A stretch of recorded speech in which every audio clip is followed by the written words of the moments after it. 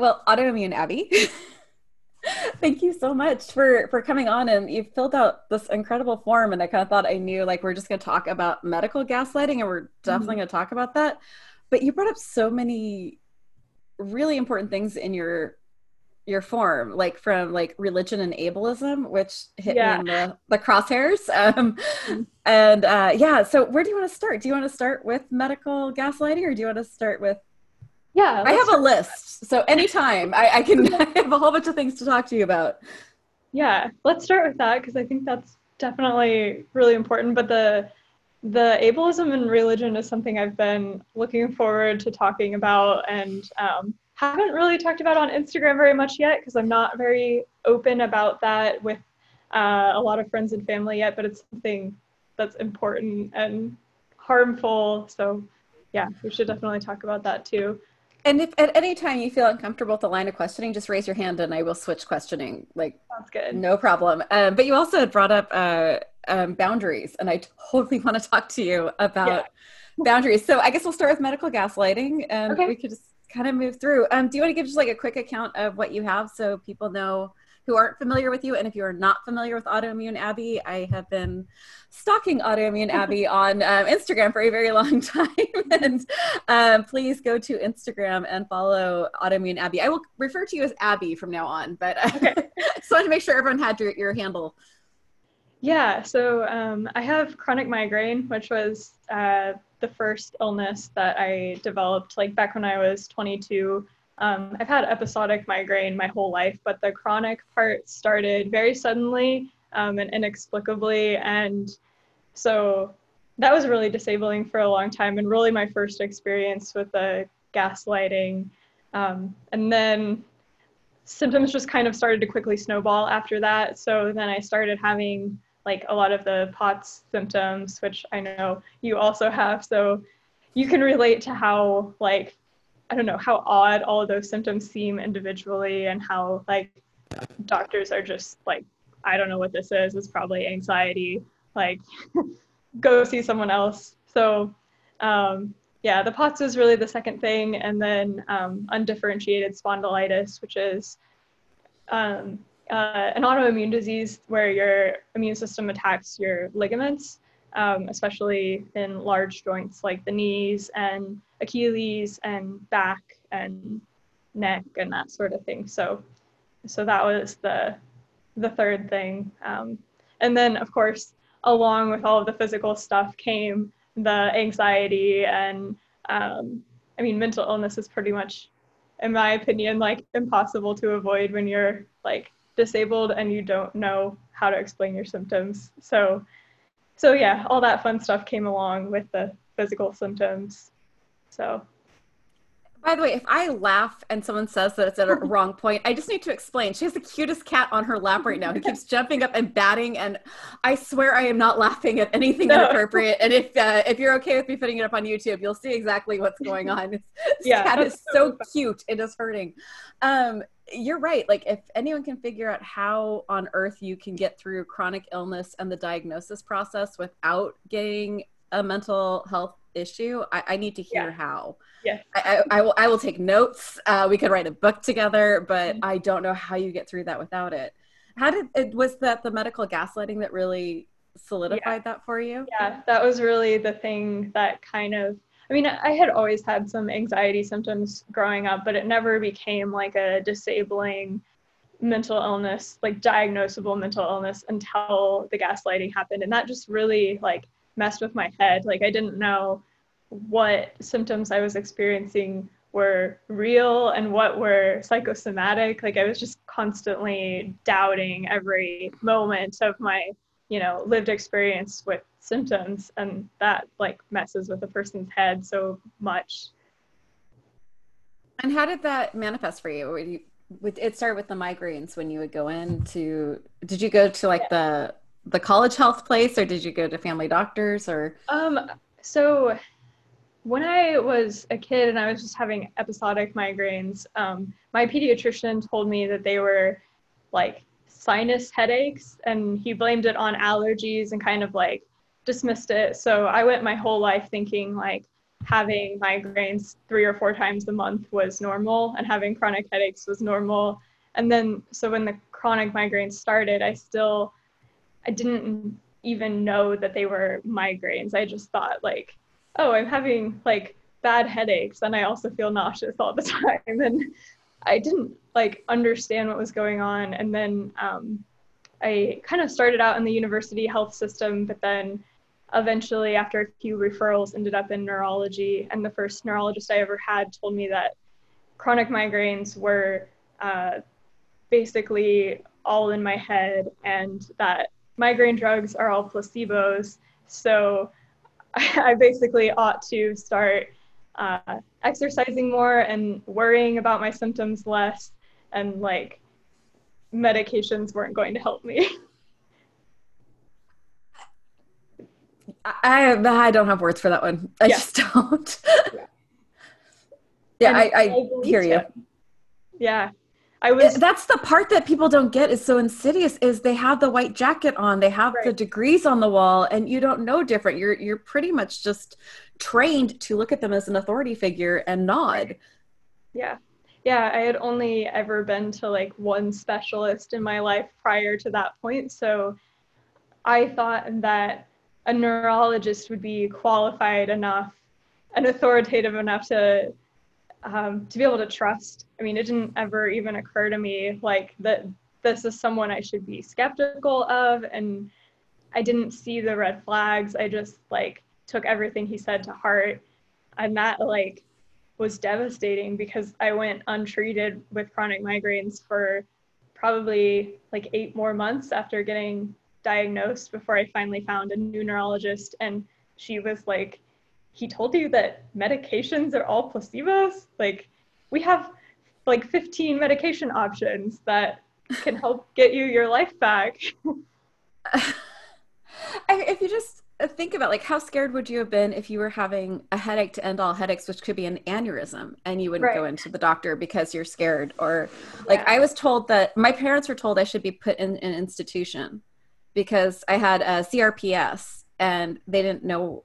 Yeah, I couldn't walk or stand. And so they said she's 16 and she can't walk. Obviously she's insane. And so they're recommending that I be put in an institution. Like that's how intense and the ramifications of gaslighting, and then you don't go in. Right. Yeah, then you think that your symptoms aren't worth medical care or aren't real, so you just like avoid the medical system because you don't think you deserve help, and that's really damaging. Oh, yes. And then there's the fear of like the TikTok nurse that everyone was talking about before, you know, when that was the biggest controversy. That one, remember that back then? And those of us who are on like opioids and those of us who have like conditions that could be seen differently, like if you get put on the list of you're a drug seeker, that's real world ramifications. Your pills get yanked. No one will give you medication for anything. So when like you have a TikTok nurse who's like being cute and trying to be funny, and that's like, okay, but now I have chest pains, I have POTS, do I even go in? Because my blood work will show opioids in it, and what will happen then because I'm too young for a heart attack? Well, I'm not too young for a heart attack now. You would be, but you know, at least I'm old enough that they go, oh, you are supposed to be sick. It's the good thing of aging into chronic illness and disability. Suddenly they're like, oh yeah, you're old enough for this now. It's like, thanks. Yeah, last spring I had a bad case of pneumonia, and I had pleurisy with that, which causes a lot of severe chest pain. And I was like so terrified to go to the ER. My husband was like, no, seriously, we need to go to the ER. Like severe chest pain is something that you should always go to the ER for. And like, this is new and this isn't normal. But I was just like, they're going to call me crazy. They're going to tell me it's all in my head and they're going to send me home. And I don't want to waste, you know, hundreds of dollars at minimum on an ER visit that is going to just end with me being told I'm crazy. And sure enough, I had pneumonia, and you know, it was treatable and all that. But yeah, they don't understand that when you constantly gaslight patients, that has really serious impacts on not only our mental health, but also our physical health going forward. Because if you're too scared to seek medical care, that can lead to life-threatening emergencies, and just unnecessary symptoms. Yeah. I like tell me if you're like this. I always think maybe I'm just crazy, but do you ever get like a weird high when the doctor tells you something's wrong and actually shows you lab results as like, Yeah. and here I have receipts, you are sick. And it's like this Yeah. weird, like, oh my God, like I almost get happy. And then I'm like, but this is a lifetime of pain and there's no treatment for it. Yeah. But why am I so happy about this? Yeah. Yeah.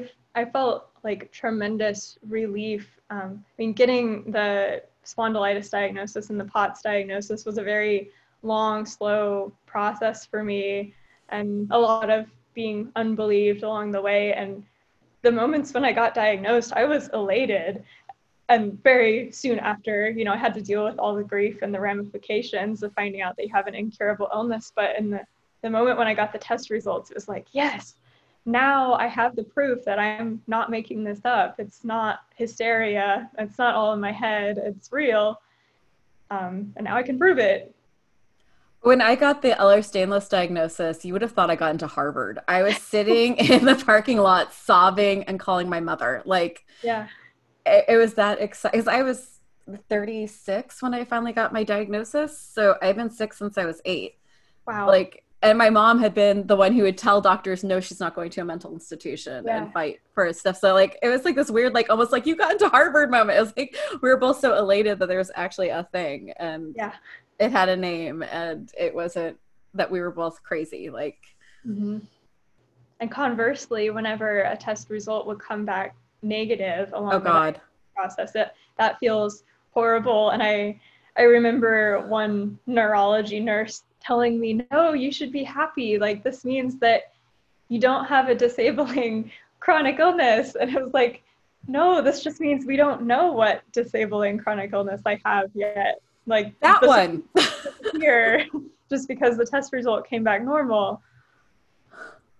Oh my God. Yes. No, like you said that, and I'm not kidding. My chest tightened up just remembering that feeling of waiting for them to tell me that I was healthy.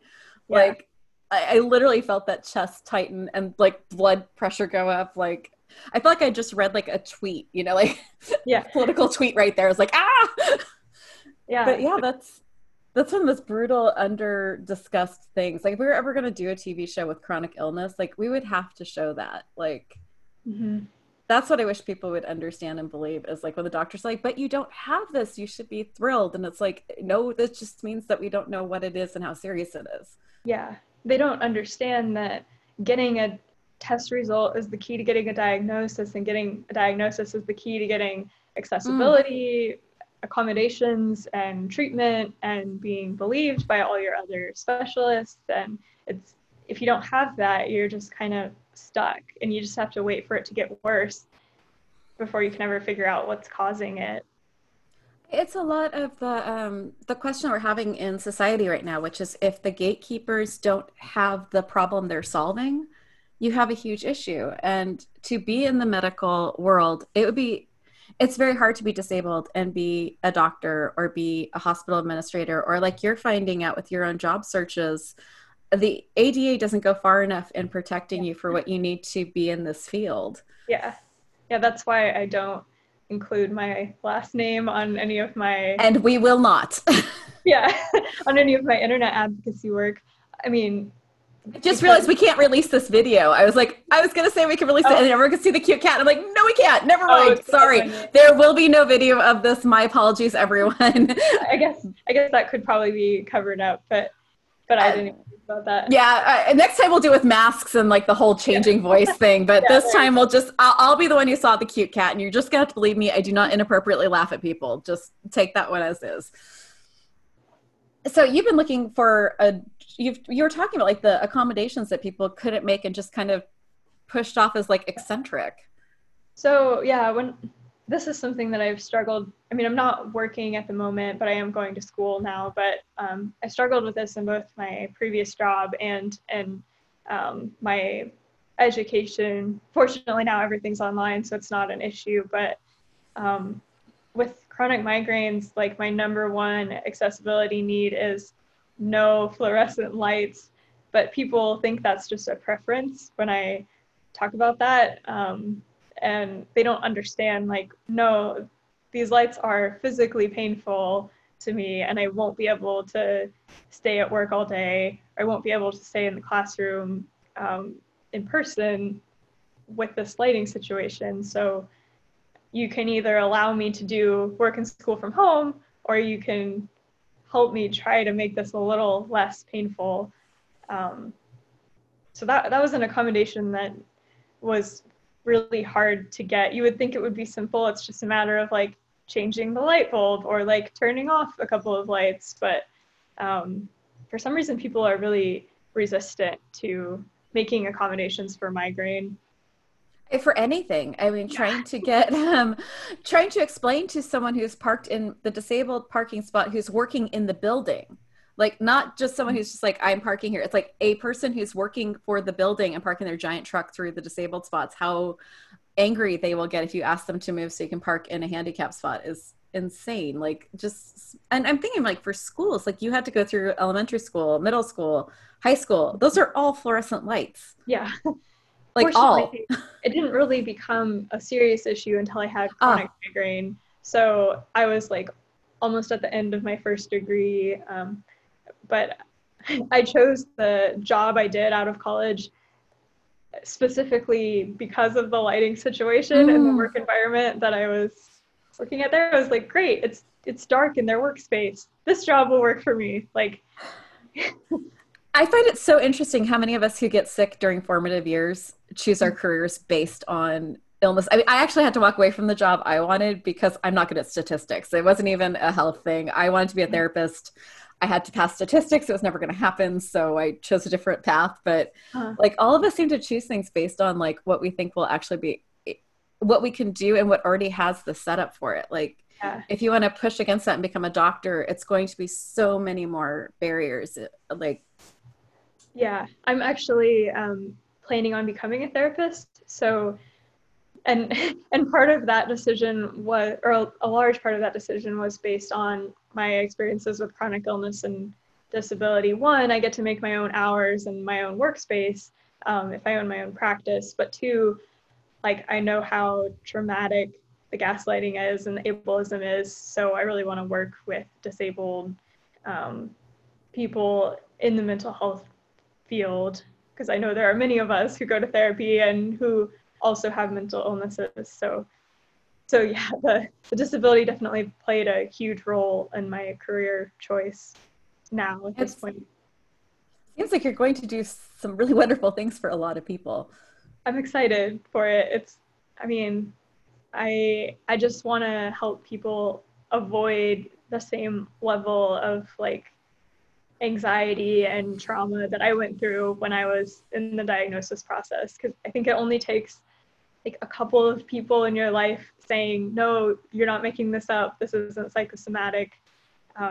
This is real and you deserve medical care, to kind of like change, I don't know, to change the way you feel about your illness. Because I had a friend who was disabled at my previous job who was the one who told me, like, I think you have an autoimmune disease. Don't let them tell you that you're crazy. Like, don't give up. And that really like changed my life. So I'm just wondering if this is the segue into religion or the segue into boundaries and family. I'll let you decide which one, because I could go either way with what you just said. I guess let's talk about religion next, because I feel like that's super important to me. So I used to be a Christian and I have now deconverted. And there were a lot of different factors that played into that. Obviously, like politics was a huge one, but it didn't become like, I don't know, faith didn't become impossible for me until I realized how serious of a problem ableism is in Christianity. And then I was just like, I can't have any part of this anymore. Like, I can't deal with it. And the biggest thing that troubles me in Christianity is the notion of faith healing. A lot of people believe that you can and should pray your illness away, or other people should be able to do that for you. And unfortunately, that doesn't work when you have an incurable chronic illness. So I got really burned by all of that because I felt like some of the Christians in my life believed that I would be healthy if I just had more faith or was less sinful or believed more strongly that I could be cured. And that didn't work for me. So Yeah, that hits the crosshairs for me. I have a very interesting journey in religious belief in my own family and myself, but I will say that this is not just a branch of Christianity. This is, if you look at kind of like the sort of modern Goop or Daniel Laporte or these like spiritual gurus right now, it's the same brand. It's just rebranded of, if you aren't joyful, if you aren't committed to your healing, if you are, not drinking these juices that I sell for $100 a month, like, or a week, sorry. Pyramid scheme juices. Yeah. And I mean, I don't knock religion, but I do knock cruelty, and I knock not being compassionate. And when a religion stops being compassionate and starts blaming the illness, whether that be, these modern day gurus, and I've certainly had my issues with the faith healing, believe me. We have some very similar backgrounds. Really? Yeah, very much. It can be so traumatizing when you're people turn to their faith for comfort and for community, and when that turns on you, that's lonely. Yeah, it really is. And I just constantly felt like within the religious sphere, my symptoms were blamed on me, and very little attention was paid to, like, why isn't there more scientific research on these illnesses that may be curable if we just like put some research money into them? And I don't know, I was always thinking about the systemic issues and the ableism and the prejudice that was keeping me sick, but all they wanted to talk about was how I needed to just believe that I was going to get better, and then it would happen. And that prejudice is biblically based. Like in the New Testament, Jesus blames most of the disabilities he encounters on demon possession. Which once you really start thinking about that, how those faith healing stories are central to the religion, it's pretty hard to continue to stay in the faith as a disabled person. Yeah, I hear you're frozen right now. There you go. Yeah, that's I have so many. As I was raised in two different religions at the same time growing up, so it was more of a, oh God, that cat is cute. I'm sorry, it's very hard to concentrate. That was a very cute cat. I'm gonna have to post pictures of your animals on the show notes just so people don't and they're like, what is wrong with this woman that she can't stay professional for 5 seconds? I can't, by the way, I can't stay professional. But cute animals, I can't. I just fall apart. Please do. They're so cute. Sorry. I'm trying to bring my brain back online. It's so hard because there's so much about Christianity I deeply admire. Like in my heart and soul, there's so much of that message of loving thy neighbor, of compassion, of radical compassion. Yeah. But the Mr. Rogers brand of Christianity is kind of like where I'm at. I'm like, this is beautiful, kindness and love and compassion to all. But then there's another side if someone's using a Bronze Age text as the be all and end all without looking at other aspects of the world. And when you can use that to, did you ever see the movie Saved? No. Okay, it's one of my favorite things ever. It takes place in a Christian high school, and I went to a Catholic high school, and there's a scene where the girl throws a Bible at the other girl who picks it up, and she's like, this is not a weapon. Like that's kind of the problem. I feel like there's a lot of, not just Christian, but there's a lot of religions that have gotten weaponized against their own members, be it ableism, be it homophobia, be it other ways that you can other people. Like once you can decide that these members of our community aren't really a member of our community, they haven't hit this purity test that makes them healthy and a part of this community. Yeah, I completely agree. And for a long time, I kind of looked past those darker, more harmful sides of Christianity because I was like, oh, I'm a progressive Christian and I don't take Old Testament laws or laws from the Apostle Paul as like laws that are applicable today. And as long as I only believe the compassionate parts of the Bible and the just parts of the Bible, then it's not harmful. But it was the moment that I realized like that ableism is in the Gospels, the one part that as a Christian you're definitely not supposed to like question. Then I just realized like even the progressive brand of Christianity can be really harmful too to some people. So that was the moment where I was like, I can't do it anymore. I can throw out so much of it, but if I'm now throwing out the Gospels too, there's really no point for me to still be in the faith. And I feel much better having left it. It's a relief. I will not comment on your religious journey, but I will say that it's so hard when you get marginalized by your family and by your community. That's a brutal thing. Yeah. I think that was just something that I can't ever fully forgive, that like being ostracized from family. That's not okay. So um so that leads into the question of boundaries. I mean, at this point I don't talk about my illnesses to the family members that I know I can't trust to talk about that without being either given unsolicited medical advice Oh geez, yes. or told to pray more.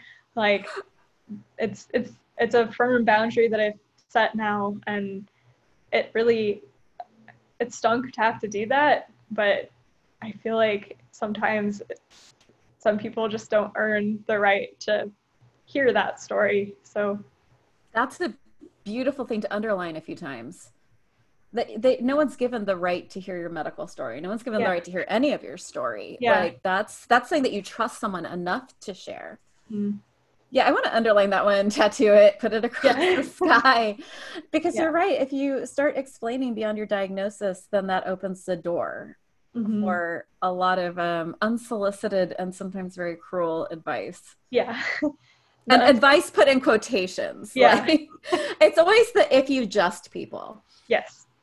Yeah. The unsolicited medical advice was so frustrating, and I finally realized, I mean, I don't owe it to them to explain, oh, I've already tried X, Y, and Z and it didn't work for me. And I don't have to like justify my treatment plan to anyone who wants to give me unsolicited medical advice or tell me if I only did this I would get better. Like I don't have to justify why I didn't get better to them. I can just say, no thanks, I'm not looking for advice, and then like move on.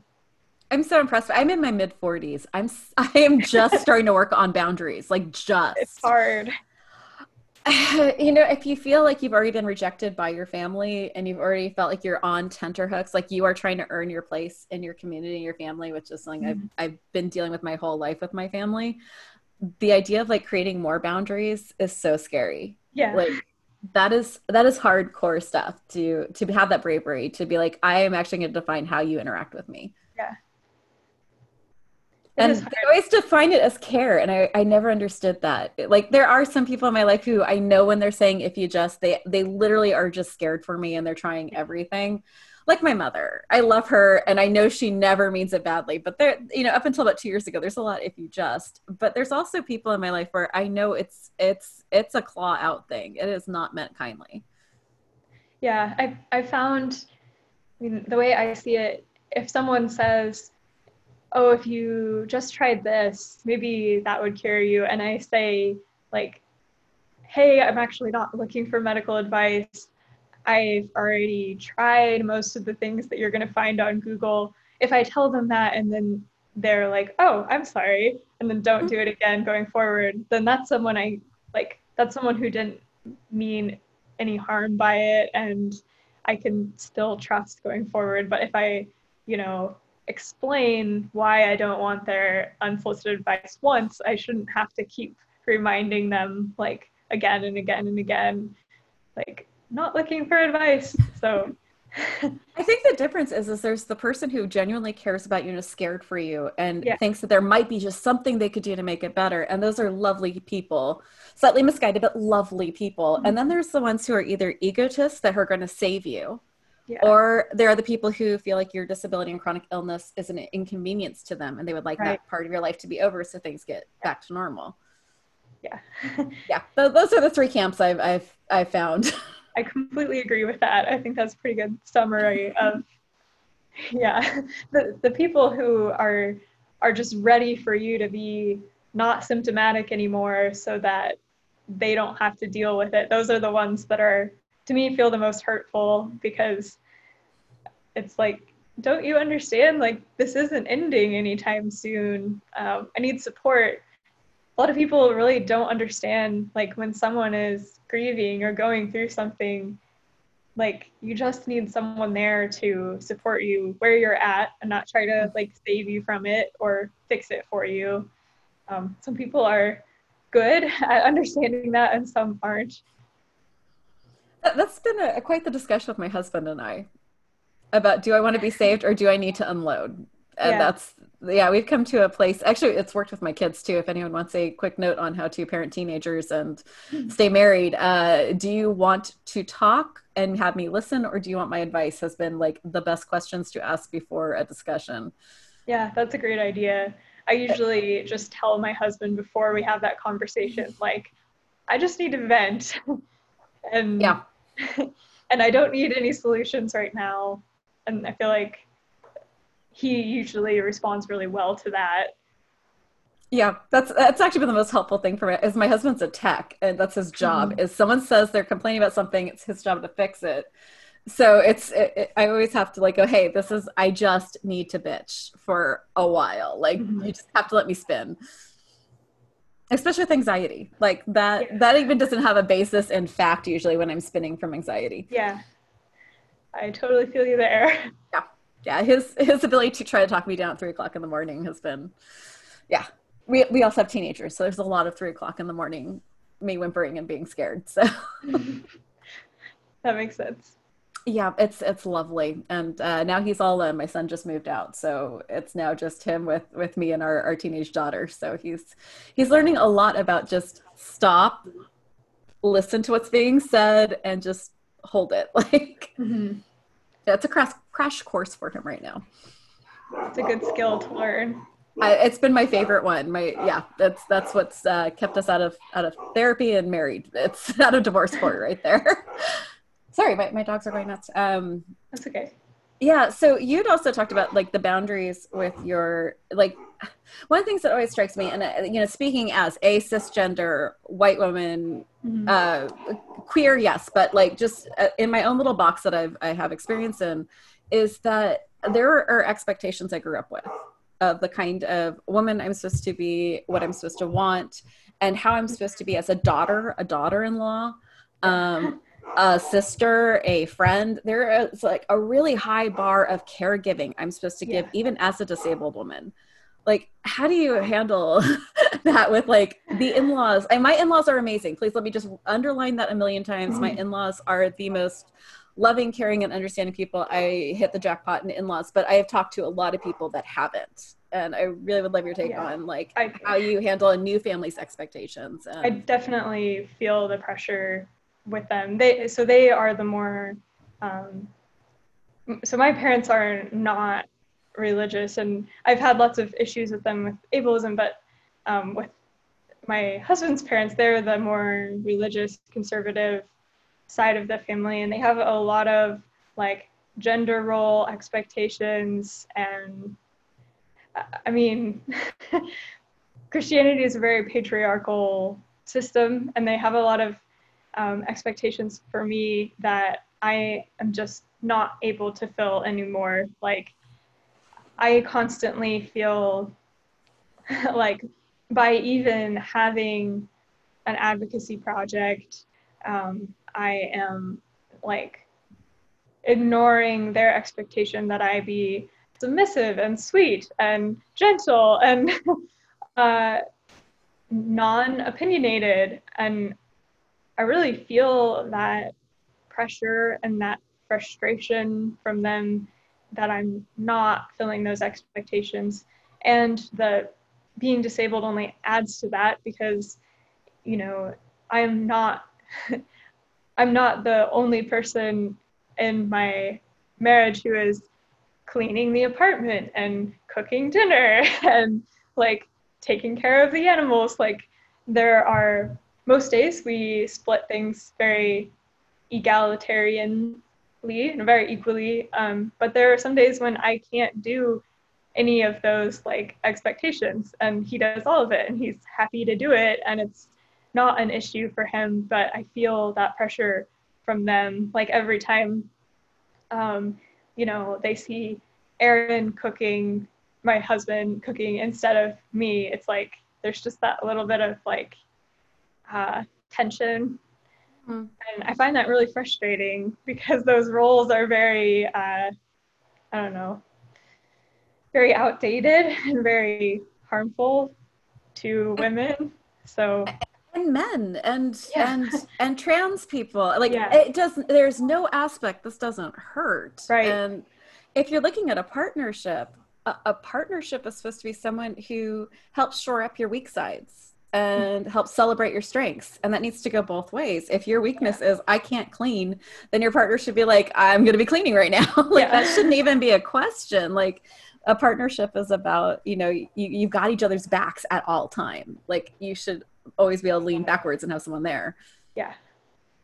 I'm really grateful that my husband has been awesome at dealing with chronic illness and disability, and totally on board for like having an egalitarian relationship, and also being willing to pull more of the weight than I am when I'm not able to. So I'm super grateful for that, but I wish there wasn't this expectation that you know, he shouldn't be doing that stuff. He's going above and beyond their expectations for him by ever cooking or ever cleaning, and it's just crazy to me that that's still the expectation and the norms. The bar is set so different. Like, Yeah. no one can deny. Like, I had to talk with my husband about, you know, like, he's amazing, but he doesn't always see stuff because he isn't that person. He hasn't grown up with that. And so I showed him a man's magazine, Men's Life or something, like just a general like men's magazine, and a general women's magazine. And I just showed him the headlines. And like, if you look here, it's all about what you can do for others. Yeah. It's how to be a better mother, how to be a better wife, how to be a better friend, how to be a better, you know, daughter, sibling, whatever, how to cook better, how to clean better. And then, by the way, you also need to take care of yourself, because then you're not taking care of everyone else if you're not taking care of yourself properly. And the men's magazine was how to get ripped. Steak dinners you can make for yourself. Here's some cool culture stuff. Here's some, like, it was all about like yourself. It had nothing to do with like how to be a better dad, projects you can do with your kids. Hey, this is how you can go on a really good date. This is, you know, how you can take care of someone else. Like, nothing about taking care of anything else. And, you know, I showed him like 5 different magazines like that. And he was like, okay, yeah, that's pretty brutal. And we're not just fighting against our bodies ourselves or trying to explain something to our spouse or our own friends. You know, we have a whole peanut gallery that is ready to keep us in check in our roles. Yeah. Yeah. It seems very unfair.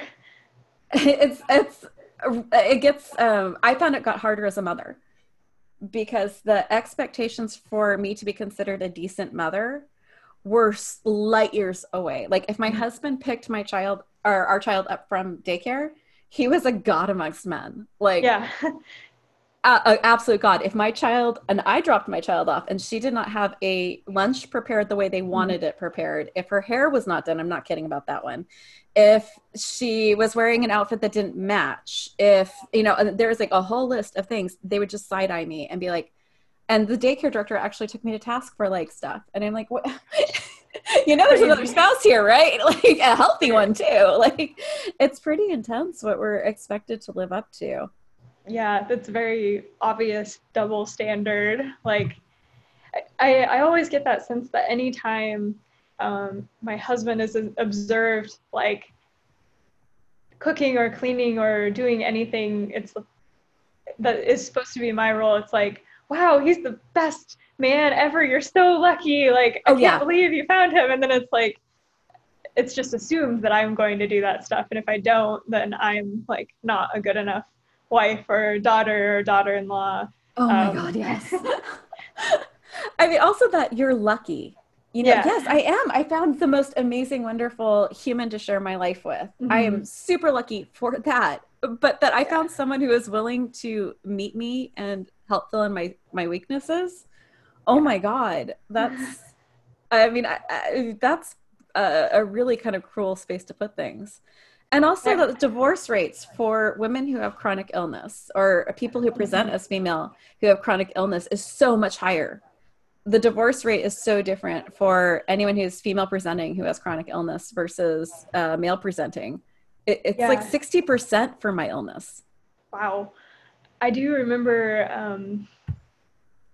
I don't know, I remember in one of your previous podcasts, you were talking about how, I mean, kind of that same thing, that same like reverse, or I don't know, like the unequal expectations in chronic illness, how like if a man stays married to someone with a chronic illness and helps be a caretaker, he's seen as like heroic for doing that, but it shouldn't be like seen as such a major sacrifice on his part for just not leaving someone who's disabled or chronically ill. All you have to do is look up breast cancer survivor stories, and you will see a whole bunch of wives who have been left at hospitals after their surgery where they were disturbed with divorce. There is a whole subgroup that you will find. That's horrible. It's disgusting. It's intense. And like someone in I won't call it who it is, but so in my own life, her ex-husband for the last like 10 years just got injured. She's taking care of him right now. I have never heard that story in reverse, not once. Right. I mean, I'm sure it happened, and if you are that person, Mazel Tov, cheers, blessed be. But it's not the story we expect. You hear that story, and you're like, "Oh, that's really kind of her," but it's not a shock. Yeah, women don't get congratulated for like not leaving someone who's chronically ill or disabled. Can we underline that one? Women don't get congratulated. Female presenting people do not get congratulated for doing heroic acts or very high level acts and I say heroic because if male presenting people did it, they would be given standing ovations. There would be newspaper articles. Like that's a big disparity of like the level of compassion and caregiving we're supposed to give as a gender role. It's like, and that's damaging to everyone. Like there are so many compassionate, loving, wonderful male presenting people who are, I know a lot of them, they are wonderful and they get shamed for doing that. Yeah, like treated like they're whipped or something, like their partner has control, I don't know, is like controlling them or something just by expecting like an equal partnership. Or if you just watch kids, like if you just watch, like how we treat like a little boy who is compassionate and caring, and the words that get associated there with a male presenting child versus like a female presenting child who is like bossy. Right. Like not that she's a leader, not that she's strong, she's bossy, and a boy who is doing this is soft and we have to toughen him up. Like this is ingrained in so many cultures. Like and it's not kind or caring or compassionate or making a better society for anyone. Exodus of family and friends. That's, I know that happens to pretty much everyone who becomes chronically ill or disabled, like as an adult or as a teenager, but it still shocked me when that happened. Like I mean, and I have so many great friends who have stuck around, and I'm really grateful for that. And I don't want to I don't want to ignore like how kind and awesome the friends I still have are, but all of the people who just kind of like ghost you eventually when you've been ill for too long, like I don't understand what that's about. Like, I don't understand what I did wrong to to deserve that. If it's just that, you know, being chronically ill makes us less fun to hang out with or less dependable or what. But I really never dreamed that I would just have so many friends kind of like slowly disappear after a while, and family too.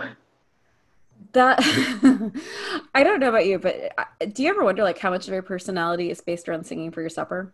Yeah. Like being entertaining enough for someone to still want to hang out with you even though you're sick? Yeah.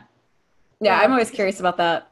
You feel like you have to make it worth worth it to them to stay friends with you or stay close to you by, like, I don't know, by going above and beyond what's normally expected of a friend, just to prove that you're worth still being friends with, even with a disability. Yeah, it's almost like, we're marked down goods. Like, Right. and that's something that you internalize. Like that's, if you are listening and you've not internalized this, please contact me, tell me what I can do. I need the help. But yeah, and the ghosting is almost Yeah. more cruel. Like I've had it Yeah. both ways. I had someone I was engaged to leave because they couldn't deal with the illness, and they were honest about that. Mm-hmm. Um, and that was easier for me in Yeah. some ways because it's like, okay, there's nothing I can do about the illness. You got to Yeah. go. That hurts, and that's bad rejection. But the people who just, I thought I would do anything for them, and I thought they were Right. on the same board, and then they're just Yeah. gone. That Yeah. was, and what are you going to call them out on? Like, what are you going to?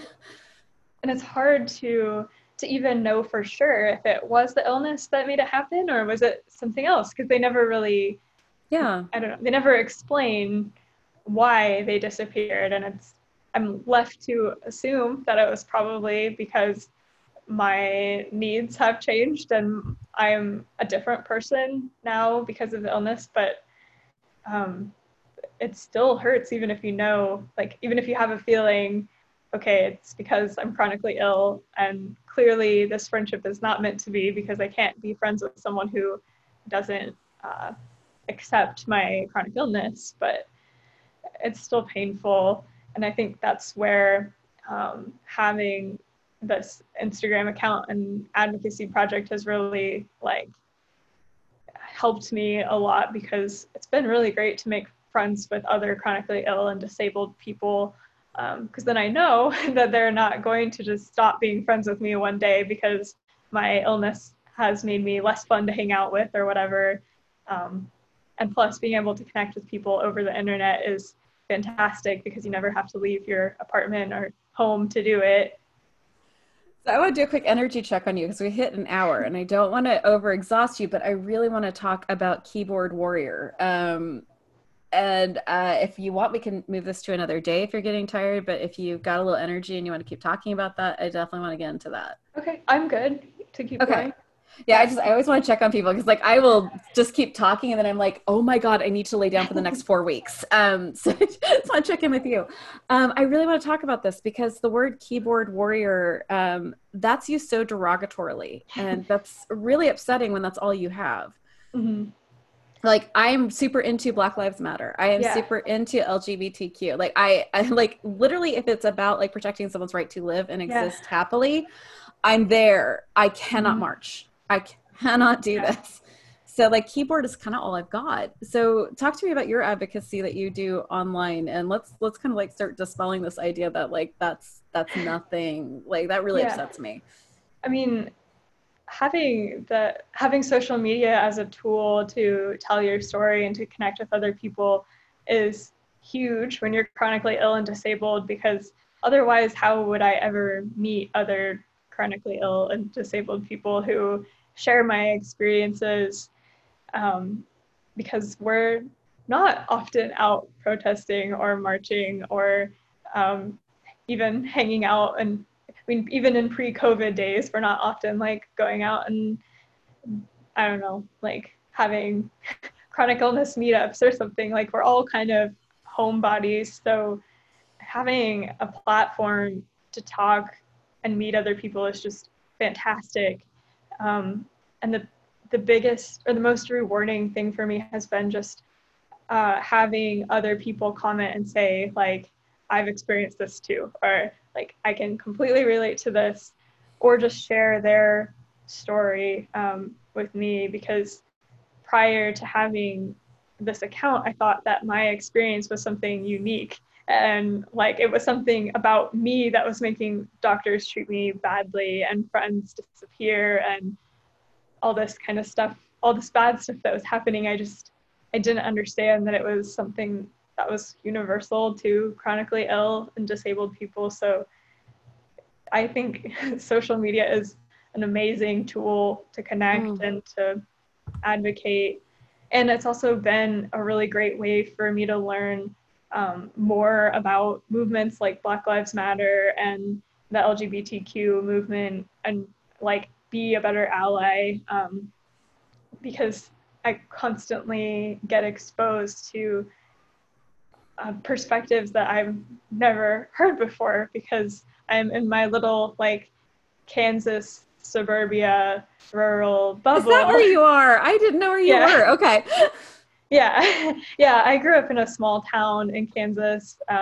Now I live in Olathe, which is a suburb of Kansas City. But I mean, I'm still in a bubble, even though I'm in the Kansas City area, because I live in like white, relatively wealthy suburbia. And, you know, this, I don't know, social media has been really eye-opening for me. I cannot agree more. Like I live in the Bay Area. I live in California. I've always lived in California, and I have a bubble in the other way. And I find it really important to not have an echo chamber. So Twitter, while it's one of the worst places I've ever been in, that is a place to guard your mental health. It allows me to see other people's perspectives. It allows me to get other news sources that I don't agree with and that I do. Like I can at least look at and say, okay, this is what other people are thinking and feeling. Okay, now I've got this. And I've been able to follow advocates that I wouldn't have understood that perspective. Yeah. And that's been really helpful. I don't have Twitter yet. Run. Yeah. Run away. Because of that exact thing that you just described, how it's like a definite mental health challenge sometimes, just because people can be kind of like mean on Twitter.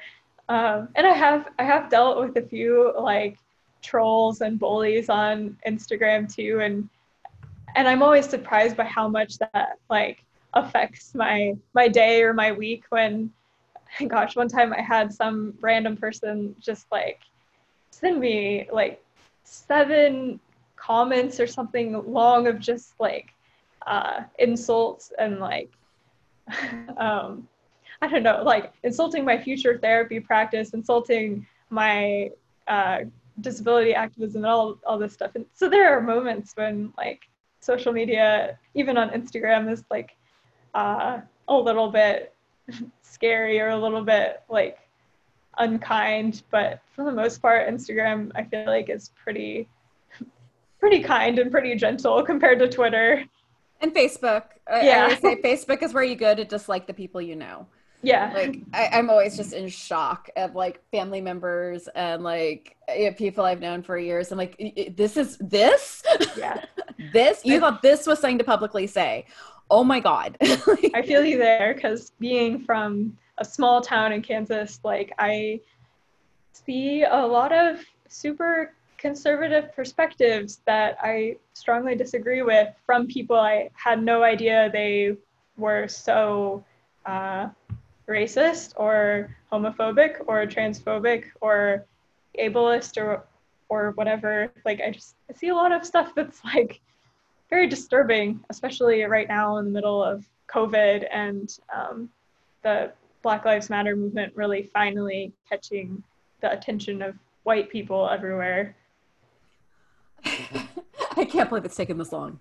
I can't. Yeah. Like, I remember the Rodney King riots. I think I was a teenager when they happened. And I remember being shocked because I grew up in a pretty, I grew up in a weird area, but I didn't know, like I was taught police are always good. just like doctors, like police, doctors, teachers, pastors, like all these people are authorities. Yep.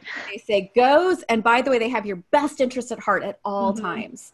And Rodney King was such an awakening for me and my parents and the people around us who just had never really thought that this could be a question mark. And that was decades ago.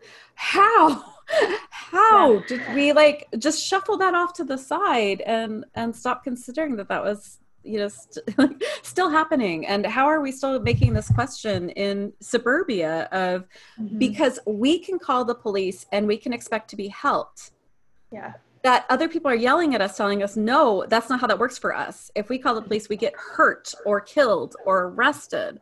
Like, why can't we listen to a large group of people telling us that the system is only working for one group? Sorry, that was my tirade. I'll get off. No, I totally feel I've been yelling on Twitter too much. I've been sitting here wondering, like, how did I not understand how bad things were, like, so much sooner? I mean, why did it take all of these videos of police violence for me to really, like, understand how serious the problem is? And I think, I mean, I grew up in a town where we were taught whitewashed history, and we were taught that all racism ended after Jim Crow and everything's great now. And we're in Kansas, so we're on the right side. We're post-racial now. Yeah, that's what we were taught. Oy, that hurts. I mean, yeah.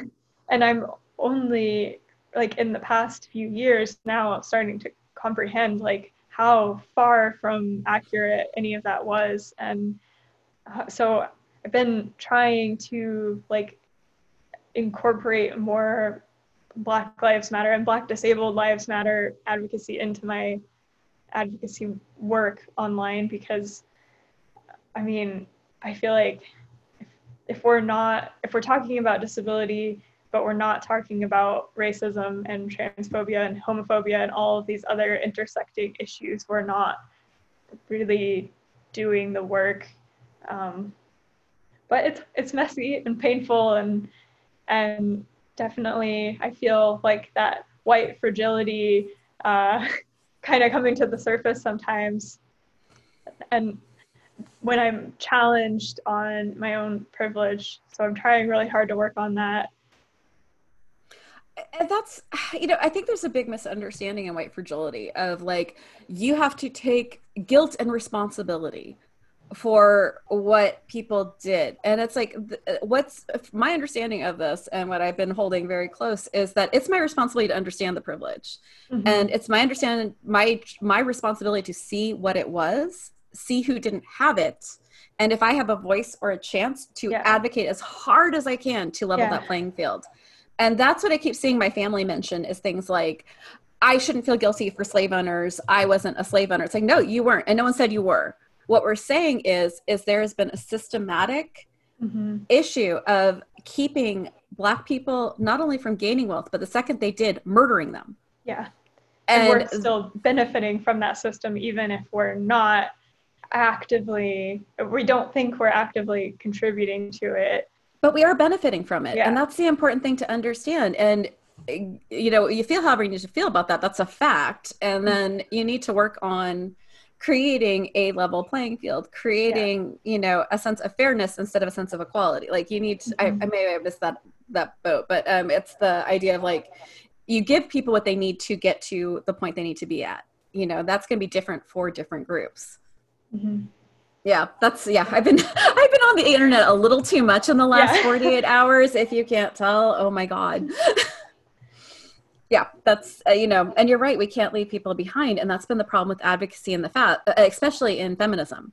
That's been one of the most dark, disgusting parts of the feminist movement is the removal of Black and trans people from this advocacy. We can't do that. Like it's not acceptable. Like to say I deserve rights, but you not so much. Like that's just unacceptable. Yeah. What J.K. Rowling has been doing right now is like really my perfect life. example of that. Do you know how much I loved Harry Potter? Like growing up, loved. And now I'm like, you are destroying. Yeah. but I think that, like, I was talking to my daughter has no interest in Harry Potter. Like, she's just really discussed. She's like, Hermione's so much smarter. What are we doing? Like, why why are we doing this? Like, and I think a lot of it was that it was a time, like when that came out, it was one of the first books that actually like gave credit to young people for being intelligent. Yeah. Like, and it really like was interesting to read and fun to read. And there's a lot of problems with it. Now reading it again, I'm like, I missed a lot. I really, Yeah. oh man, how did I miss that? Yeah. But it was, you know, the thing was, is there wasn't the large awareness to remind us what we were missing. Like my husband and I were just watching one of my favorite comedy shows. Like I love stand-up comedy. And we were listening to one of my favorite stand-up comedians of all time. And it's my favorite set. I laugh until my kidneys hurt with the set. And they were listening to it last night. I looked at him, I'm like, how did I not I've heard this set 50 times. How did I not catch that? And then like we have a 13-year-old who reminds us all the time, like when we were watching Star Wars, the second one. She loved the first one, Leia's a badass. Second one, oh my God, like what happened? Like, and she was like, that's assault. She said no to him. He pushed his hand against her face. They're on a spaceship. Where's she gonna go? And forced her to kiss him. That's assault, Mom and Dad. And we're looking at each other going, yes, that is. How did we not, you know, and then we watch Indiana Jones, all of Indiana Jones. And we're like, it's crazy how much you miss. And then now with, I don't know, with all the access we have to understanding other perspectives and being more socially aware, it's crazy to rewatch stuff now and be like, wow, that was super messed up and I didn't even notice. But do you think that part of it is that the bar got raised for everyone, including, sure, you know, cisgender white male filmmakers and producers to like the bar was so low before that it was like, they have a woman and she's not cleaning. Like, I feel like our bar got raised. So, like before we were so expecting something, even though it was bad, that when it wasn't like as bad as we were expecting, we were super celebratory. Yeah. Definitely. Yeah. What else was I going to ask? I had one other thing before I like, I'm so sorry. Like I have not been able to actually keep food down in about 4 days. So I'm a little loopy right now. So please forgive. No worries. Oh goodness. What was I going to, oh, I know the last thing I want to talk to you about. And then if you have anything else, please jump in. But you had mentioned long distance running. And I was curious how you handle when your coping mechanism got taken away. Oh gosh, it was pretty awful for a long time because that was my thing. Like that was the thing I placed all my identity in, and that was my passion, and that was my coping mechanism when I was feeling anxious or sad. And it's also the way that my husband and I met. We met like at the KU running club, and we like bonded over our mutual love of long distance running. And he encouraged me to run my first ultra marathon, which was about a month and a half before like chronic illness proper began. So that was pretty horrible to lose that. And like for a long time I had a lot of denial. Like I just thought, well, so with spondylitis, because it attacks your ligaments, at first it always just seems like a few injuries here and there. Like it kind of strikes like one joint at a time at first. And so I kept thinking like, oh, it's just another injury. I need to like go to PT and like stretch and ice and I'll be fine. And instead of getting it better, it just kept getting worse. So I was like devastated when I realized I'm probably never going to run another marathon again, or even another half marathon. At this point, if I can run like 2 miles without being in severe pain, that's a good run and something I haven't done in a while. So it's tough. I had to find replacements. So that's why now I walk regularly. And like, I mean, there have been a lot of different interests that have started to fill that void, like the Instagram account, and now having a puppy that fills the void a little bit too. Just something new to like focus on and put my value in, like, and find my identity from. So it was rough. I remember for a while, I would tell my husband, like, just don't talk about running to me. I don't want to hear it. I don't want to think about it. And when I would see people running on the road, and if they didn't look like they were having fun, I would think, like, they need to, like, enjoy what they've got and appreciate it more. And I was just, like, angry for a long time. But now I'm finally getting to the point where, you know, I'm past the denial, I'm past the bargaining, I'm past the anger. So sometimes I am, like, still really sad about it, but other times I feel this sense of acceptance. And so I kind of went through, like, all the stages of grief with it. And I'm finally starting to, like, move past it, but I still miss it. How did the grieving process work for you? It was, I don't know. I mean, chronic illness in general has been a long, slow grieving process for me. And I feel like I didn't understand that for a long time. I mean, I was in therapy and I didn't even understand, like, why I'm so angry, or why I'm constantly, like, in denial or whatever. It's like I had all these classic grieving stages, but I didn't even understand that's what it was for the longest time, because when we think of grieving, we think of, like, losing a loved one, but losing yourself and your hobbies and everything you took for granted is, like, worth grieving too. So Well, you are losing a loved one. You're losing yeah, yourself, like, yeah, so much of yourself. yeah. So it was pretty awful and isolating for a long time. But then once I finally started to realize it was grief that I was feeling, then it's like, oh, okay. So I just need to, like, feel this and process it and talk about it and, like, understand that it's going to be a long, slow process. And I don't know, then it kind of got easier after that. Like, once I finally realized that's what I was dealing with. And how did you deal once you're like, this is what I'm grieving? How are you? um, I try to just work on, like, letting myself, like, physically feel the emotions, which sounds so obvious, but for a long time I was trying to, like, stuff it down and ignore it and stuff. But once I realized it was grief and there was, like, no way out of it except to just deal with it, I started letting myself cry more, and, like, letting myself, like, punch a pillow when I was angry, or, like, yell in the car, like, on the way home from work when no one could hear me.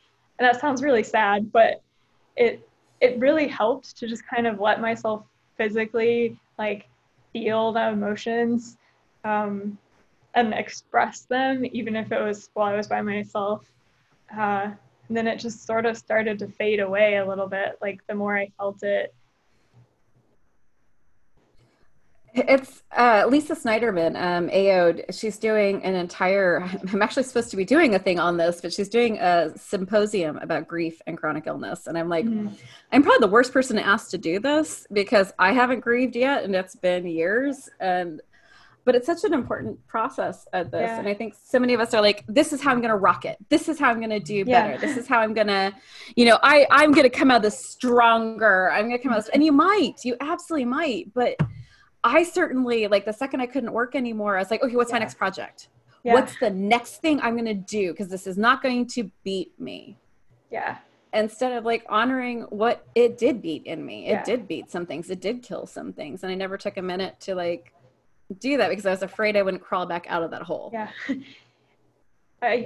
In my experience, like, it's really, really hard to, like, actually let yourself sit in the grief, but, like, it doesn't last forever and it will get better. So I don't know. That's the one thing I would tell anyone who, like, hasn't really grieved it yet is, like, don't be afraid to let yourself feel, because it will eventually get better.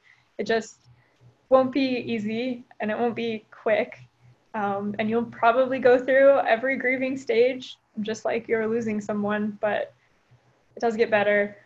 I keep thinking about, I spent forever in the bargaining stage. That was when I was, like, oh, I'm going to like completely avoid all unhealthy foods. I'm never going to have sugar again, and I'm never going to like I'm eat. sorry for laughing. I'm so on board with this. I Yeah. so hear you. Yeah, I'm never going to have starch again. I'm never going to eat anything like inflammatory or I don't know, anything with histamines. I was kind of on this like autoimmune paleo mindset where I was like, if I just do all of this, I can cure it. And if I do everything perfectly, like then I'll be better. And like eventually I just had to accept like no amount of dietary restrictions or like lifestyle changes are actually going to cure me. I just like this is just part of the process. Like this is just one step in the grieving process. So I I don't feel that pressure anymore to like do everything perfectly in order to